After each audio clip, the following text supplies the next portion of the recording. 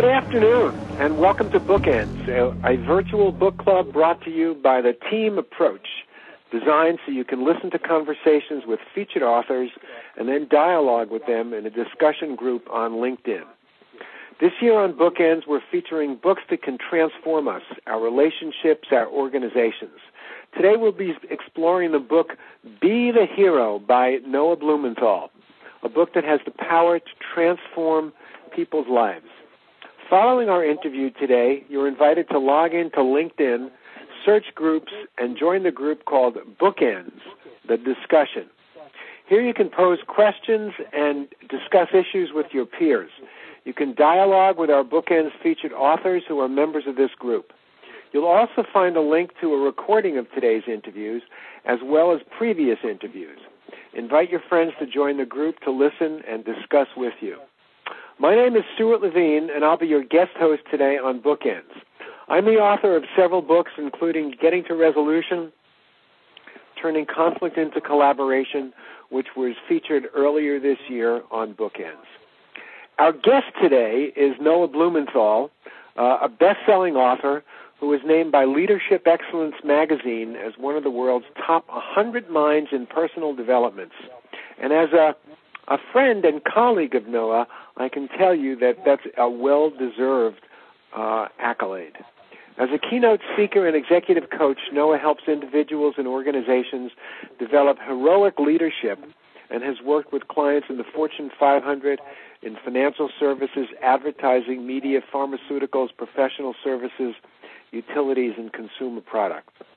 His most recent book, Be the Hero, became an instant success. In the first week of its release, it climbed to the top 20 in all books on Amazon and number 1 in numerous categories, including business, self-help, careers, and success. Be the Hero has also appeared in the Wall Street Journal list of business bestseller.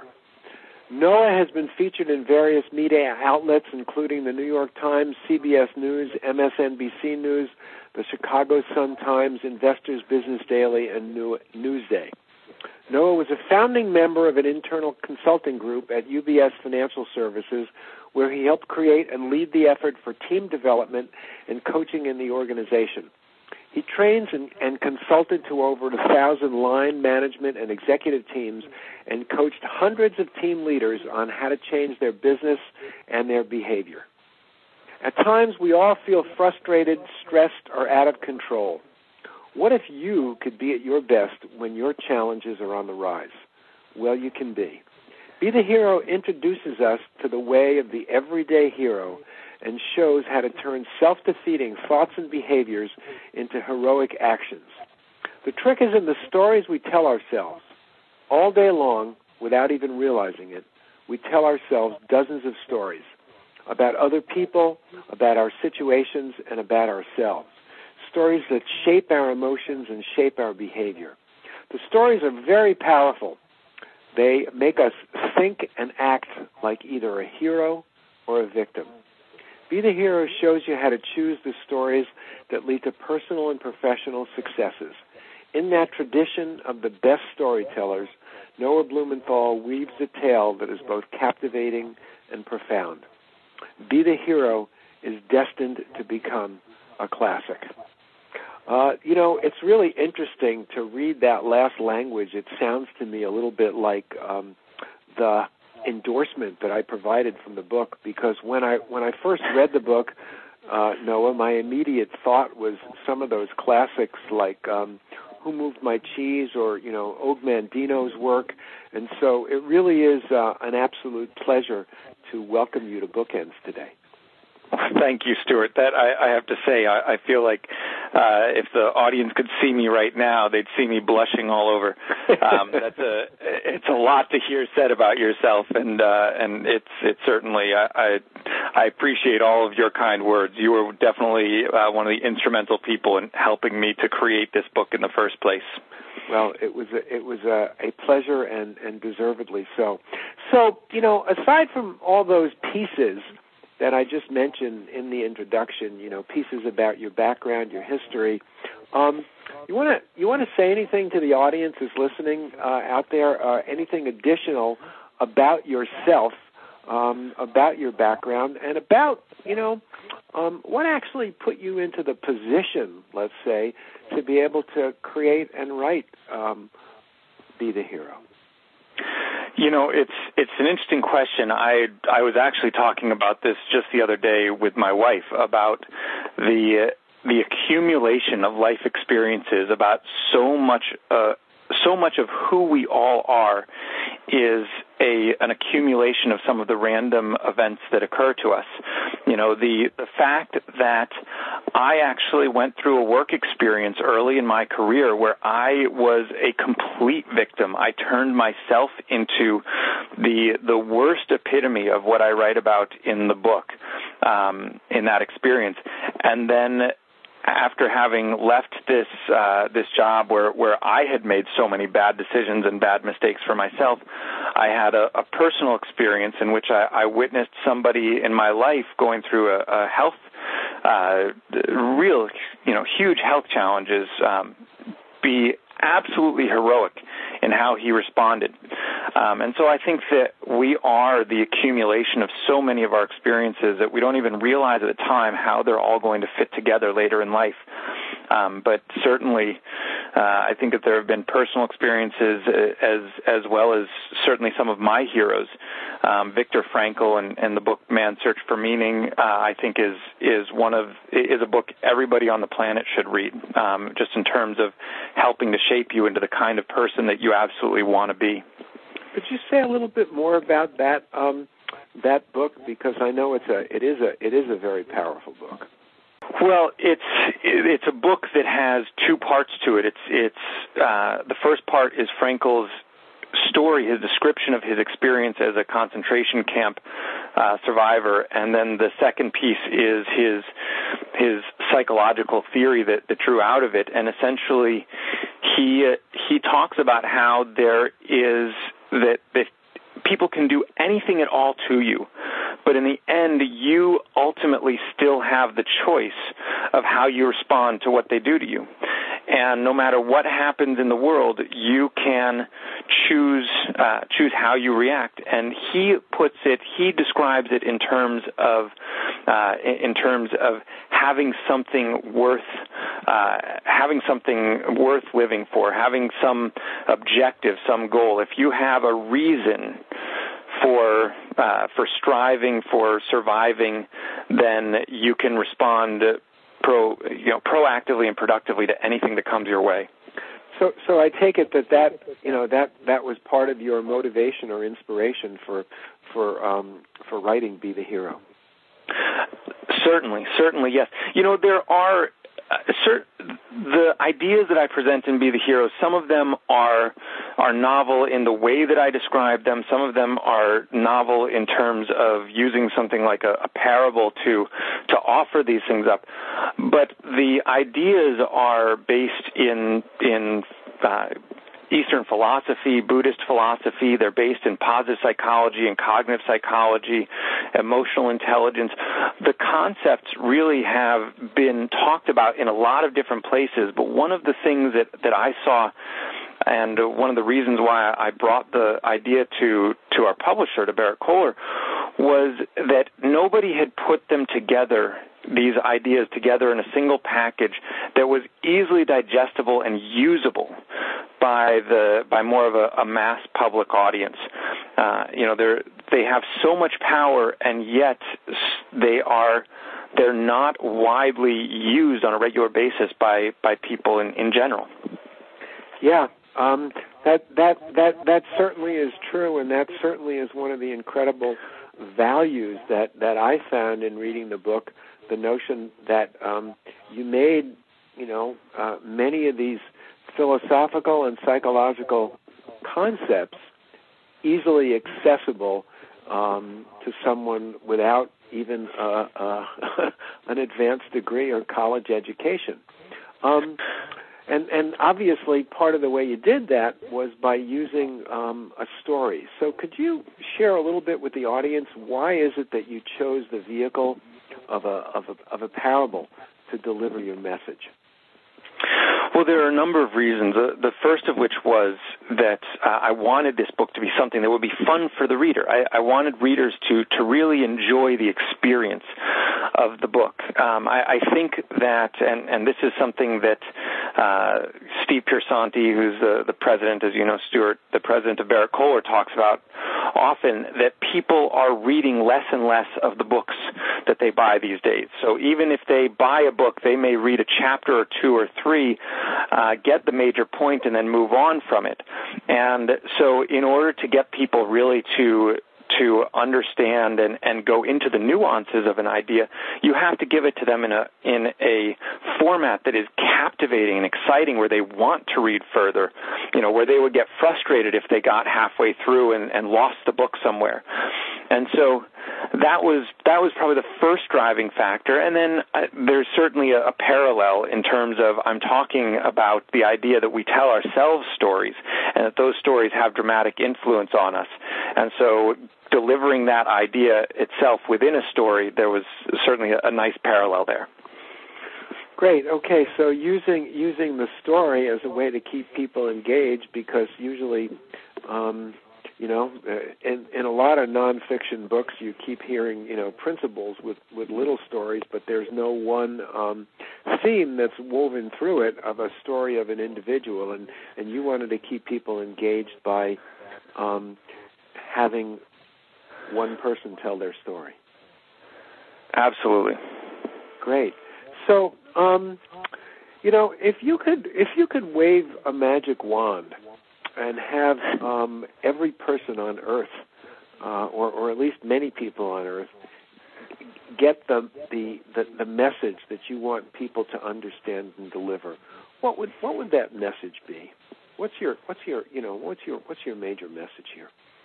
Well, the major message is that no matter what happens, you have a choice between responding as a victim or responding as a hero. And we all go into victim mode sometimes. We all get into the mode of blaming other people, of frustration with our lives, of feeling hopeless or helpless.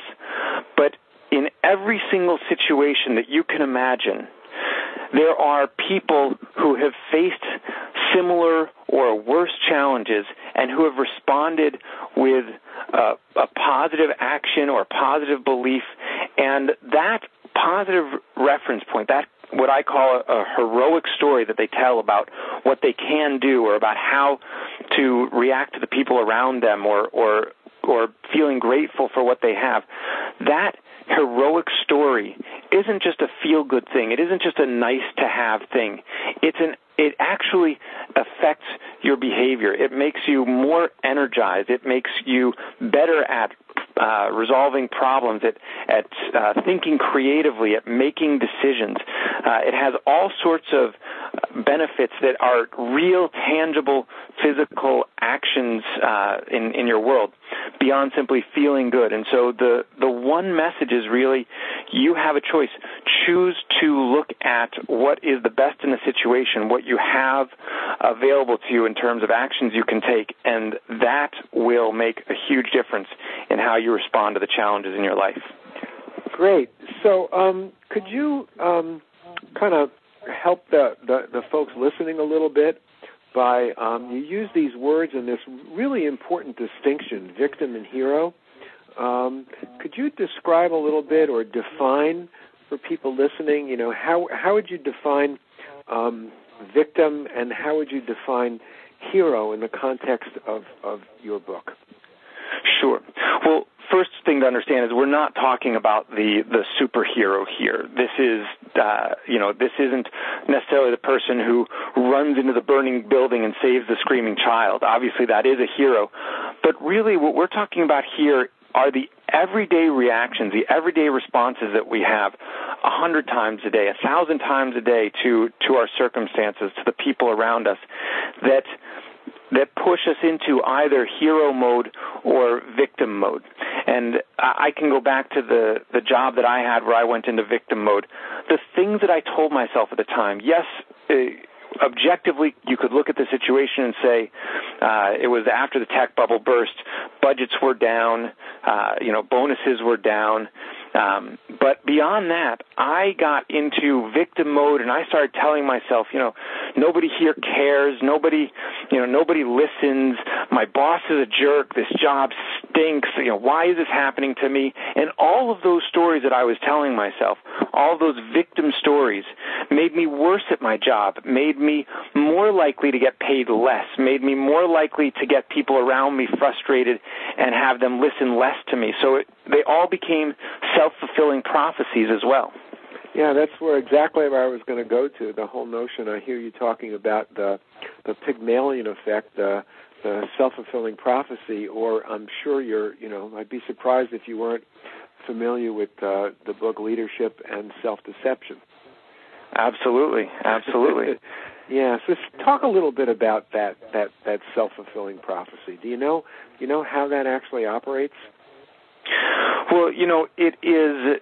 There are a lot of different things at play, and you mentioned the Pygmalion effect. I love the old studies that my understanding mostly come out of the educational world, where you give a teacher a classroom full of students, and you tell the teacher, here are the good kids and here are the bad kids, and lo and behold, 3 months later, the teacher confirms that yes, those were the good kids and those were the bad kids.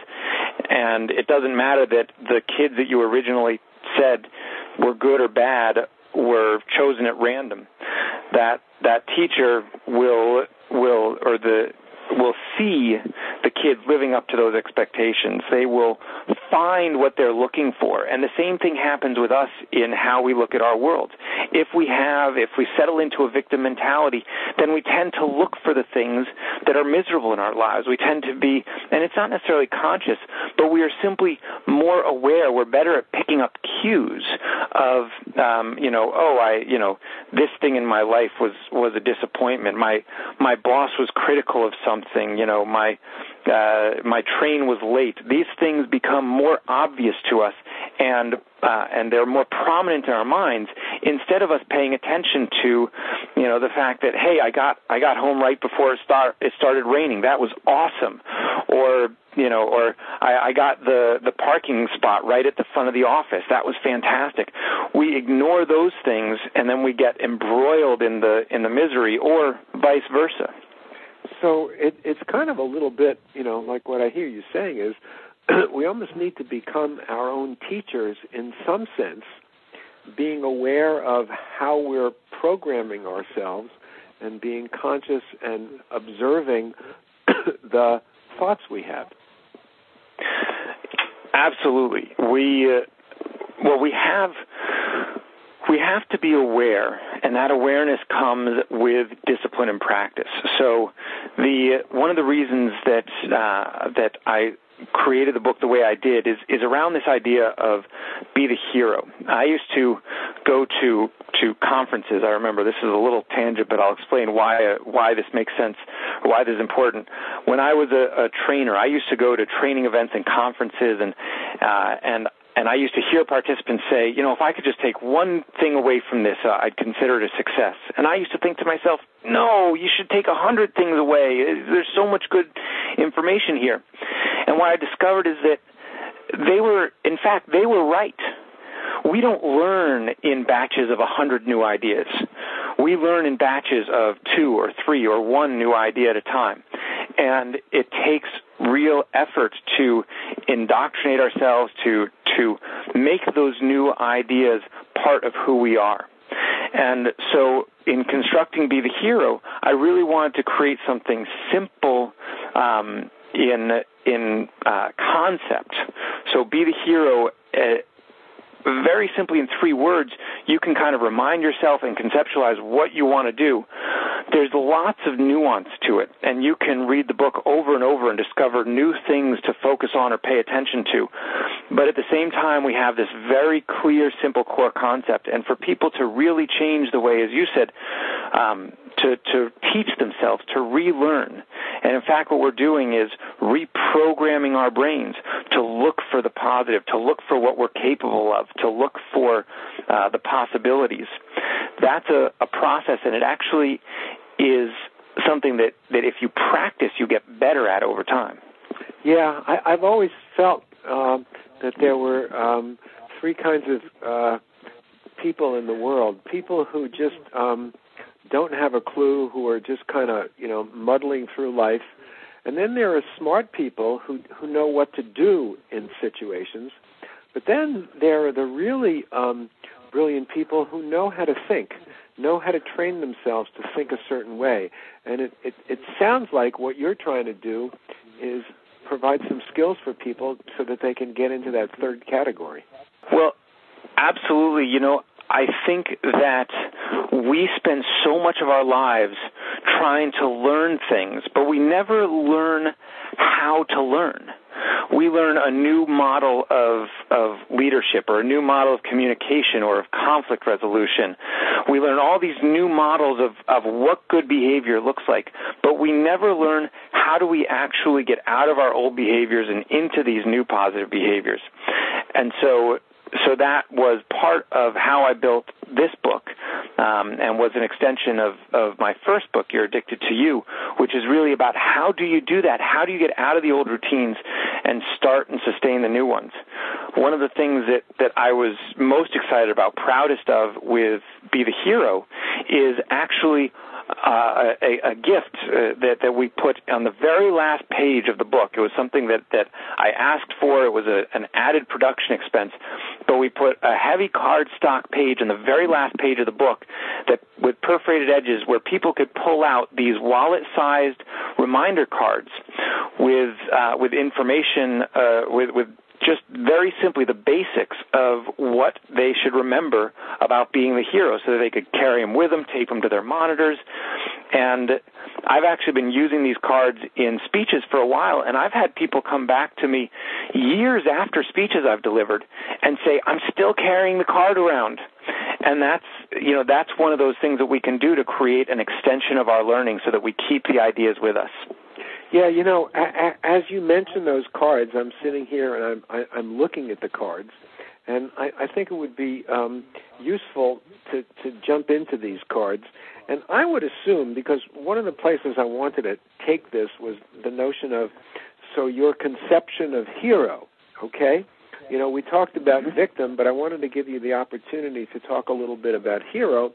And correct me if I'm wrong, but it seems to me that if we move through what your message is in these cards, people will understand your meaning of hero. Yes? Yes. Great. Super. So let's do that. But before I do that, I want you to, if you would, say a little bit more about. You mentioned the idea that this, that hero, as you see it, is not hero in a heroic, world sense, but more heroic in an individual day-to-day sense. Can you say a little bit more about that? And Absolutely. why you think those kinds of good acts really raise to the level of heroism? We can be, certainly there are heroes in the world who are heroes to the people around them, to the world as a whole. And we can and maybe should aspire to be that kind of hero. But before we can do that, we really need to be heroes for ourselves. And so the everyday hero is really a hero first for themselves. They act in ways that lift themselves up in order to be a better person. And in fact, there's some really interesting research, some of which has been conducted by Phil Zimbardo out at Stanford University, about how when you think differently for yourself, when you engage in these behaviors where you are helping to lift yourself up, it actually makes it more likely that when that moment comes where you have a chance to run into that burning building, or as the miracle on the Hudson, to pilot that plane down into the river and then to walk the aisles 2 or 3 times before you yourself get out of the plane. Or there's another example of the man in New York City who jumped on top of a fellow passenger who had fallen onto the subway tracks in order to cover him up and protect him as the train then rolled by overhead. there's research that Zimbardo has conducted that suggests that we really have to be heroes for ourselves before we can even possibly be that person. That in that moment, we need first to have built up our own internal strength before we can be strong for others. So the everyday hero is really about building that internal strength to understand how I think about myself, how I think about the world around me, helps me to create my own best person for who I can be for me. And then I can translate that into the outside world. Great. I get that. So it's you being the hero for yourself, you programming yourself a certain way, and then you're kind of available really to be that for other people. That's terrific. So coming back to, your smart cards here, be the hero, 3 powerful ways to overcome challenges in work and life. So the first one it says is people. The hero sees other people's challenges and feels empathy. So say a little bit more about that, and why did you think that was an important enough principle to actually put on a reminder card that people would carry around with themselves? Sure.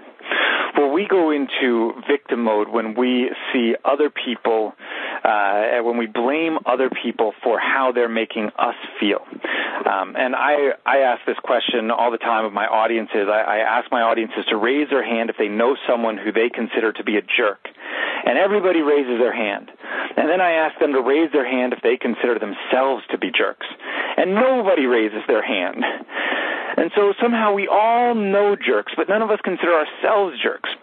And the truth is that we all act like jerks from time to time. We all make mistakes, but somehow when we do something wrong, it isn't really our fault. I had a headache, or my alarm didn't go off, or the other guy started it.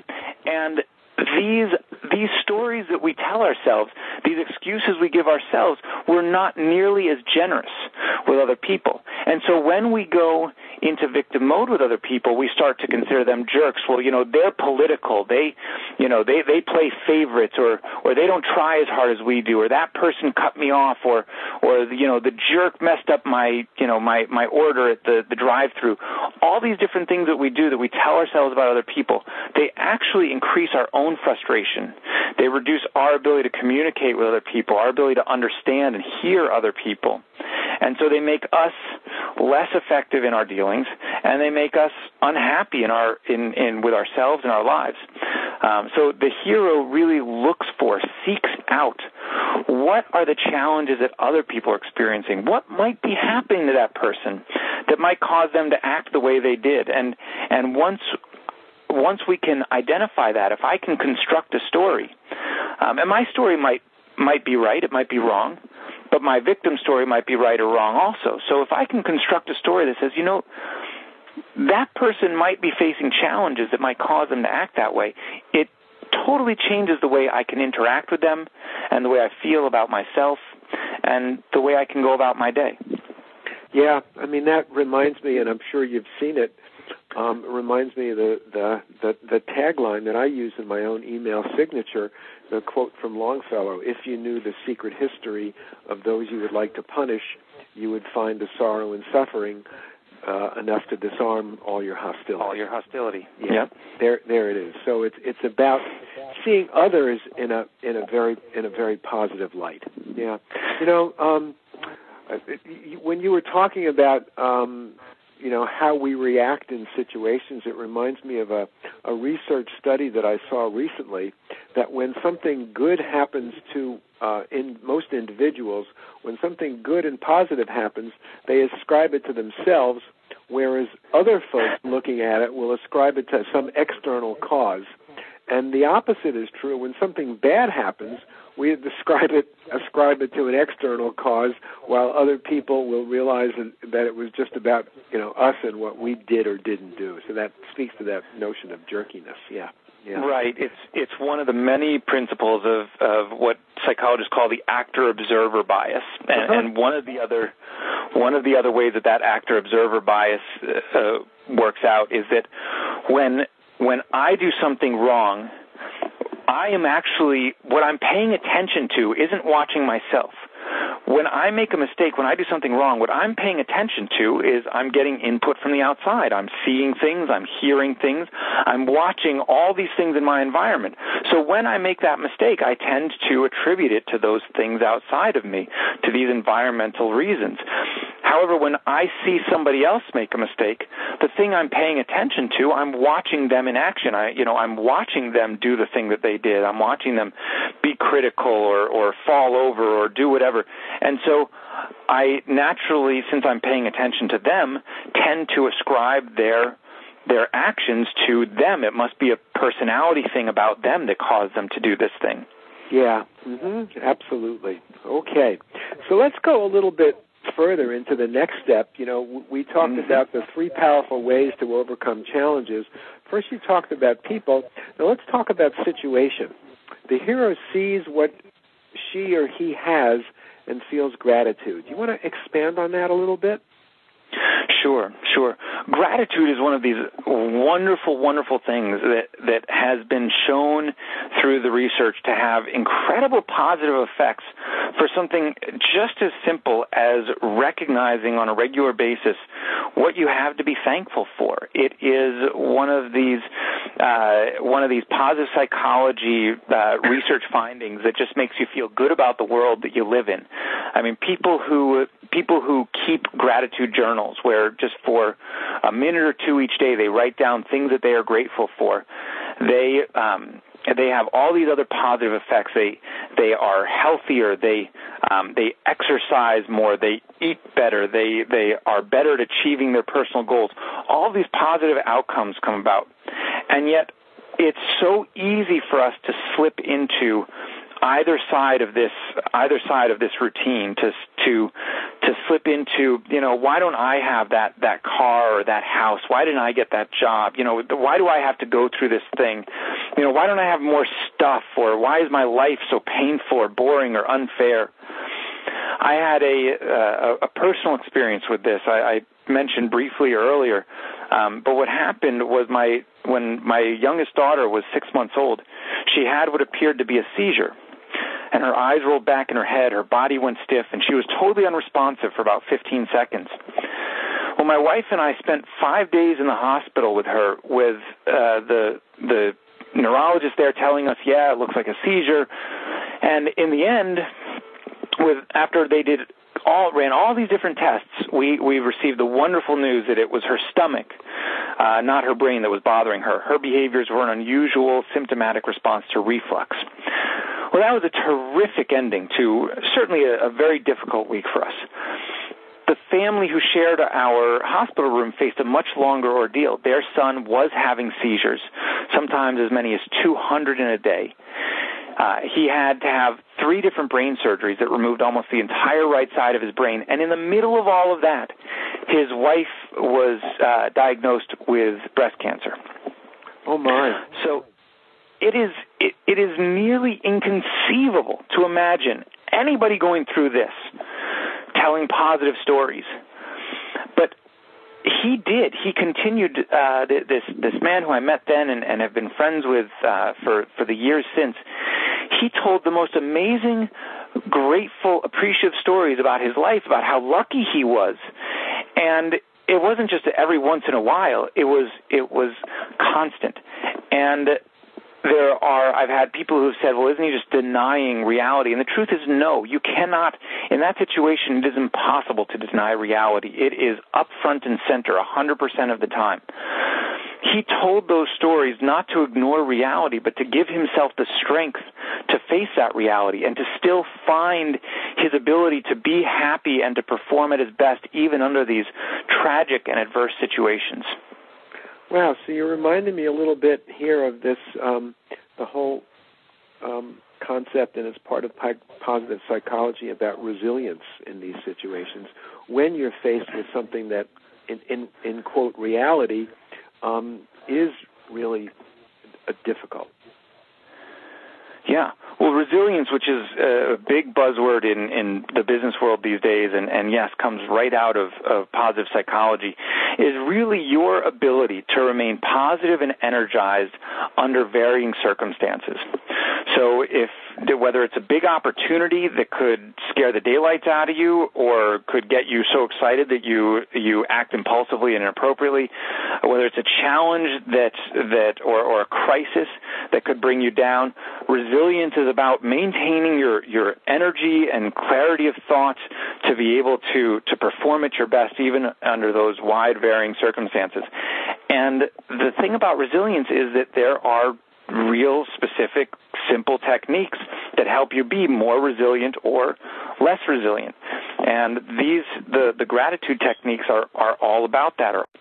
Yes, this is definitely a connected clearly to resilience. Okay. And so I'm hearing that all of these techniques, and you mentioned it earlier, they're ways of kind of reprogramming your own thinking patterns as kind of a critical piece to reprogram yourself. And as you say it, I can actually see some, be the hero software where, if we had a little terminal, we could kind of plug that in, kind of something out of the Matrix. That's right. If we could only have an implant that we could just get that shot of positive hero energy. Right. Although, it's interesting with the idea of the implant. One of the ways that you can think about this is if you exercise and you listen to music while you exercise. Right. There's actually research that shows that when you listen to up-tempo, fast beat music, you can run faster, you can run further, you even report enjoying your workout more than if you listen to slower tempo music. Yep. And the stories that you tell yourself are exactly like that music. They're like a constant soundtrack in the back of your head all day, every day, that are either giving you that energy to perform at a higher level, to be more resilient, to bounce back quicker, or they're taking that energy away from you. Yeah, it's pretty amazing that, people often want a magic pill, a magic bullet. But what I hear you saying is it does take levels of practice and work, and the metaphor of the thought of working out in the gym is the same thing. We need to kind of build new pathways in our own mind in terms of ways of thinking. Is that what you're saying? Sure. I mean, I wrote the book, and it drives me crazy when I fall into victim mode, but I still do it. There are moments when I still find myself saying, "Oh my gosh, I can't believe I'm thinking that way. I totally did it. I totally just fell into victim mode." But what's different for me now is that it happens much more infrequently, and the duration is much more short-lived. So where I used to fall into victim mode and it would take me down for longer periods of time and down deeper, now when I fall into victim mode, it's much quicker that I flip a switch, turn it back around, and am able to get back to a much better frame of mind and a much more effective frame of mind much more quickly. Great. So there's hope for everyone, huh? There is hope for everyone. So the last thing you talked about on the hero cards are self. And yes. What you say about that is that the hero sees what can be done, feels hope, and takes action. You want to say a little bit more about that? Yes. So the whole purpose of the first two stories, the stories about other people and the stories about our situation, is to give us that resilience, that positive energy, that feeling, that good feeling, because eventually we have to translate these positive feelings into action. If we don't eventually get to action, then all of this wears thin pretty quickly.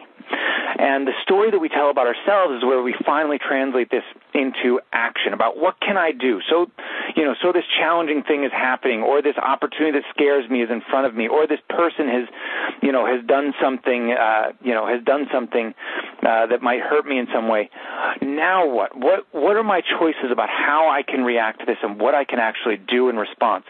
And the hero says, I know there's something I can do. I just have to find the action. This doesn't mean that the hero is always successful, but she always finds a way to act. The victim, on the other hand, is hopeless and helpless. They say, I have no control over this situation. Nothing I do makes any difference. In order to change things, I would need to have more power, or more money, or more time, more resources. The victim is filled up with I need more. Who I am today, what I am now, isn't good enough. There's nothing I can do. That's their favorite line. There's nothing I can do. The truth is that none of us lives without options. Rather, we live in fear of the consequences of our options. There's nothing I can do is usually just a more comfortable way of saying I'm afraid of what will happen if I take action. Wow.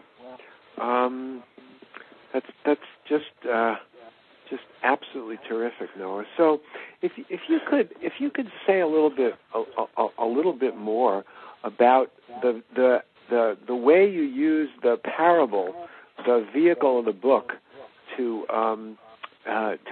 educate. And by the way, I know education is kind of a key word for you, because knowing you personally, I know that in your background you were actually trained and did graduate work at the School of Education.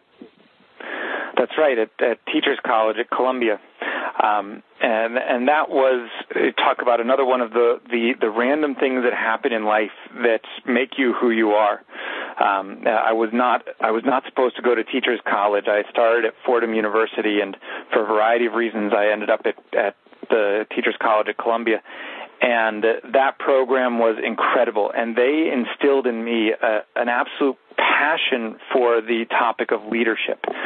And so, kind of coming back to your original question about the parable as a teaching method, one of the things that I learned at Teachers College, and I think comes back in the parable, is about how people do learn and how leaders help people learn. And one of the things that was instilled in me is that people don't learn that effectively from facts and data, that people learn much more effectively from stories. They learn from things that they can conceptualize and visualize, and a story plays out a whole visual spectrum in our brains. So the parable is really a way to get people to not just understand a concept, but to activate far more of our neural networks to connect the concepts to visuals and to the sounds that we can remember. I think about scenes that I try to depict in the book. A lot of people ask me, they say that I'm really obsessed with food because there are a number of scenes in the book that go into a lot of detail about food. But we connect with food, and so people remember, the restaurant scene, the pizzeria scene, and they think, they talk about the concepts that are in the pizza scene or the French restaurant scene, and when they went into the back room in the kitchen, and the lessons that they learned in the kitchen. So we connect to a lot more through stories, and it just helps us to remember and to learn. Great. So why don't you, picking up on your references to the food scenes, why don't you whet the appetite of the audience here a little bit listening to this by telling them a little bit about the story, a little bit about the parable. Set it up if you would. Get people kind of wanting to understand what happened. Mm-hmm. Well, one of the things that I'm proudest of in the story, the parable, there's a piece at the beginning that it's kind of different from what you would typically expect in a leadership parable, in a business parable, because it's much more personal. It's this story of the main character, Jeff, and his friend Art, and how they go off to Europe after they graduate college, and they have this experience where, among other things, they go to Switzerland and they go hiking in the Alps, and Jeff thinks that he has this epiphany experience while he's hiking about the meaning of life and about what it takes to be happy in life. And he thinks he's discovered the answer up on this mountain, and of course, as the story unfolds, he realizes, having long since forgotten the mountains, he realizes he doesn't have the secret, that he's getting frustrated, that he's getting angry, that his life isn't turning out the way he wants it to all the time, and that he doesn't know how to effectively respond to these things. And I was very, it's one of the things that I'm very proud of, that we made the choice to keep that in, and I think it gives a lot of flavor to the story. This experience that he has in this European trip of his. And then there's also a surprise connecting that back at the end as well. But the story continues then with him basically experiencing these frustrations of marriage, frustrations that he never expected, frustrations he never expected with a child. He knew to expect sleeplessness. He knew to expect the sleep deprivation, but nobody ever talked about how difficult, or really ever was able to convince him or explain to him how difficult having a kid would be until he had one. And with work as well, he has these work challenges that he thought, he was a high potential. He was the guy who was supposed to have, to be the high flyer, the one that would just coast through everything. And when he struggles, when he hits these road bumps, he doesn't know how to deal with them. And so it's about his experience of all of that, and then learning how he actually can bounce back from all of it and be much more effective in his work and his life. Wow. Okay. So what else would you like to tell us, Noah, about? I've got a question. The notion of having a book that made it onto a number of bestseller lists.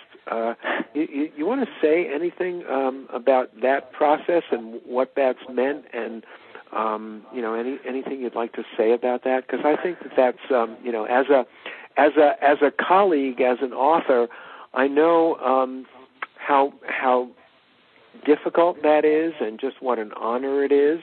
And so, say. Well, absolutely, it's been an honor for me to have achieved this, and with any great honor, the list of thank yous is extensive. I certainly didn't do this alone. There were a lot of people who helped me out with this, and in fact, I invited hundreds of people, personally asked hundreds of friends, colleagues, people who I've known throughout my life for their support and help in the process that I went through in the launch of the book, which basically included me giving out advance copies of the book to just about everybody and asking them to read the book, and if they liked it, and not just if they liked it, if they loved it, if they were passionate about it, if they wanted the people around them to read it, to ask the people around them to read to buy it on during our launch week, so that we could achieve this thing. And I guess one of the big lessons that I learned is that people are very generous. And if you make it a point to be generous in your life, people will eagerly come back to you with that generosity. And so the first lesson, I think, is give generously, give often. Look all the time for ways and places that you can help other people. And then when the time comes when you see something that you could use help with, ask for help. People like to help other people. So it sounds like you really were being kind of a wonderful example of what you suggest in the book, as opposed to just kind of releasing a book out there on the airwaves. Sounds like coming out of the passion that you have for it, you chose to be a hero in how you went about getting people to experience the book and buy the book. Well, I've heard people say that these campaigns to try to create a big launch, that they don't work unless you spend, tens or tens of thousands of dollars or even six figures on launching a book, and we didn't do that.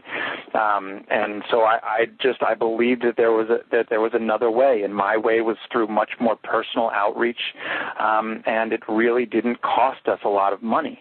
I've heard people say that the biggest bump you'll ever get in your sales for any book is in the first 6 months of its release, and we're now in month 10 or 9 or something like that, and I don't believe it. I'm not buying it for a second.